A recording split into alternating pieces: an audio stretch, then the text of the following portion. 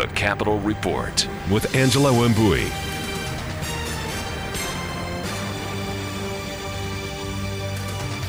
It's 6 o'clock on the 10th of March, 2015. When you pay electronically, there is a receipt that is generated electronically. Another vital application of IPRS will be toward ensuring maintenance of a clean voter registration.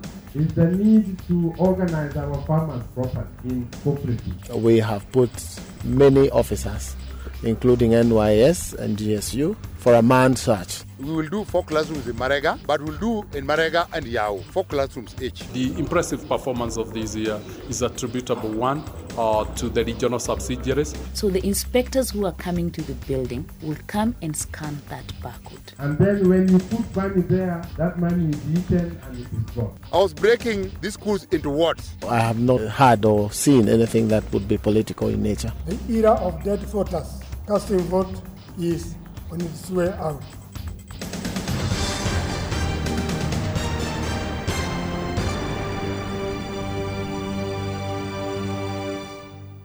Good evening. President Uhuru Kenyatta has received a petition over the top leadership at the Ethics and Anti-Corruption Commission. State House spokesman Manoa Esipisu has told journalists that the petition is yet to undergo verification. The development comes as EACC Deputy CEO Michael Mubeya was reinstated following suspension by the Commission Chairman Mumo Matemu. Mubeya was reinstated by CEO Halake Wako, who says the chairman did not consult him or the Human Resource Department before taking the drastic action. The fresh wrangles at the body charged with fighting corruption in the country has raised concerns with fears it may affect its work. The commission has been in sharp focus in recent weeks, with concerns that it was taking too long to conclude investigations, including the Anglo leasing files which landed in court last week. 2 activists have filed a suit in court seeking the disclosure of the full list that Justice Philip Waki handed to former UN Chief Kofi Annan as chief suspects of the 2008 post-election violence. David Masanga and John Kimani have named ICC prosecutor Futu Bensouda, Justice Waki, and Attorney General Githu Muigai as respondents in the suit. They appeared before Justice Isaac Lenaola, who had certified it urgent and ordered them to serve all respondents before March 19th, when the matter will be heard. In their filing, the activists are arguing that disclosing the names is in public interest. Kiambu Governor William Kabogo has offered a 100,000 shillings reward to any person who provides information that will help authorities find missing Juja Ward Member of County Assembly Samuel Gitao. Gitao left his home on Saturday evening, but only his car was found near his gate Sunday morning after the route to his home was barricaded by unknown people. We have put many officers, including NYS and GSU, for a manned search everywhere in the sub-county or in the county of Kiambu. I also want to appeal to members of the public who may have any information of any nature that may lead to us knowing whereabouts of this young man. Gitao is said to have left his Juja home at 8 p.m. to go and withdraw money from an automated teller machine in Juja Shopping Center, but this was the last time he was seen or communicated with his family. Kabogo says he is hopeful the father of 2 is okay. I have not heard or seen anything that would be political in nature. Neither is the fellow a controversial man that we may say probably he has issues. But let's not speculate. Let's give the police a chance. We are appealing to members of the Assembly and members of public from Juja to be patient with government, and all is being done to be able to find him. And we are hoping that we shall find him good and safe. A police officer and 2 other suspects found transporting rhino horns to Namanga have been charged. The 3 denied the charges when they appeared at the Kibera Magistrate Court, and the prosecution has opposed their release on bail. The magistrate will rule on their bail application on Thursday. They were arrested on the Nairobi-Namanga highway while transporting the horns worth 1.2 million shillings. Police believe the horns were destined for neighboring Tanzania, but it was not immediately clear where they were sourced from. The officer is attached to the Industrial Area Police Station in Nairobi and is believed to be a part of a poaching cartel in the country, mainly offering security. The officer had threatened to open fire when they were stopped, but he was eventually subdued and handcuffed. A suspect arrested in Githurai area yesterday for allegedly stripping a woman in a matatu last year has been charged with robbery with violence. Edward Dongo Kamau was also charged with sexual assault of a woman at the Millennial Petrol Station. He has denied the charges and his case will now be heard tomorrow. The incident captured on camera had elicited public outcry following reports that police had taken too long to arrest all the culprits. A Matatu driver and a tout accused of taking part in the sexual assault of the woman were charged in December last year. A 65-year-old woman lost her life when she accompanied a group of 4 others to recover a debt of 1,500 shillings in Siaya. The sub-county police boss, Johama Chebi, says the woman was killed when she accompanied her colleagues who are in a table banking initiative to recover the debt. The women have told police that they held a meeting where they agreed to accompany the deceased to recover her debt, but did not know it will turn violent. The suspect has been arrested and will be charged over the killing once the investigation is completed. An integrated population registration system that will enable financial institutions and security agencies to store all their data at a central source will be launched tomorrow by President Uhuru Kenyatta. Interior Cabinet Secretary Joseph Nkaiseri says the main aim of the system is to improve security through a universal single registration system.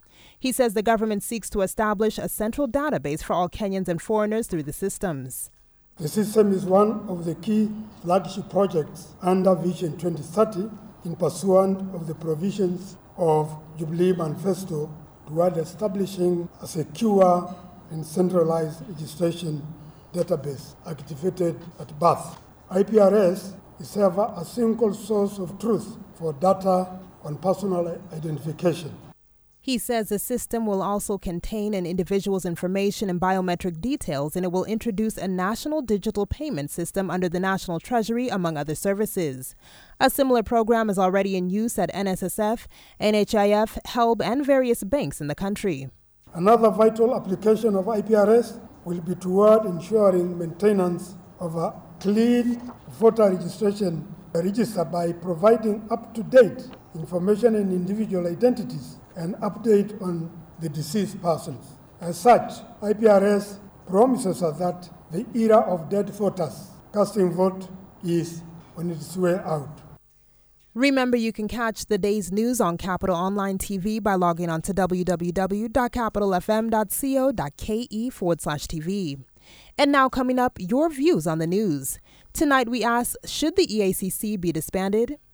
Your friends are sending you funny memes and videos on WhatsApp. Potatoes? Excuse me. Could someone pass me the mashed potatoes? Sharing pictures of the fun they're having on Facebook, Twitter, and Instagram. But you're missing out because your data has run out. Never miss out on another picture, meme, video, or update with Airtel Unlimited. Airtel Unlimited guarantees unlimited access to WhatsApp, Facebook, Twitter, Instagram, and Gmail. Even when you run out of MBs, you also get call minutes and SMS packages usable across all networks. Never worry about low MBs ever again. Talk, text, and browse unlimited with Airtel Unlimited. Dial *544# to subscribe. The Capital Report. Still to come, Money Matters. Your views about the news. Should the EACC be disbanded following leadership wrangles? I think they've done something small, maybe not as much as we would expect them to be, but disbandment, maybe not yet. What really are we trying to achieve? Is it the mechanisms that we have had in place that are not working? So for me, maybe disbanding them is not really the solution. It should be disbanded. They have not accomplished the mission.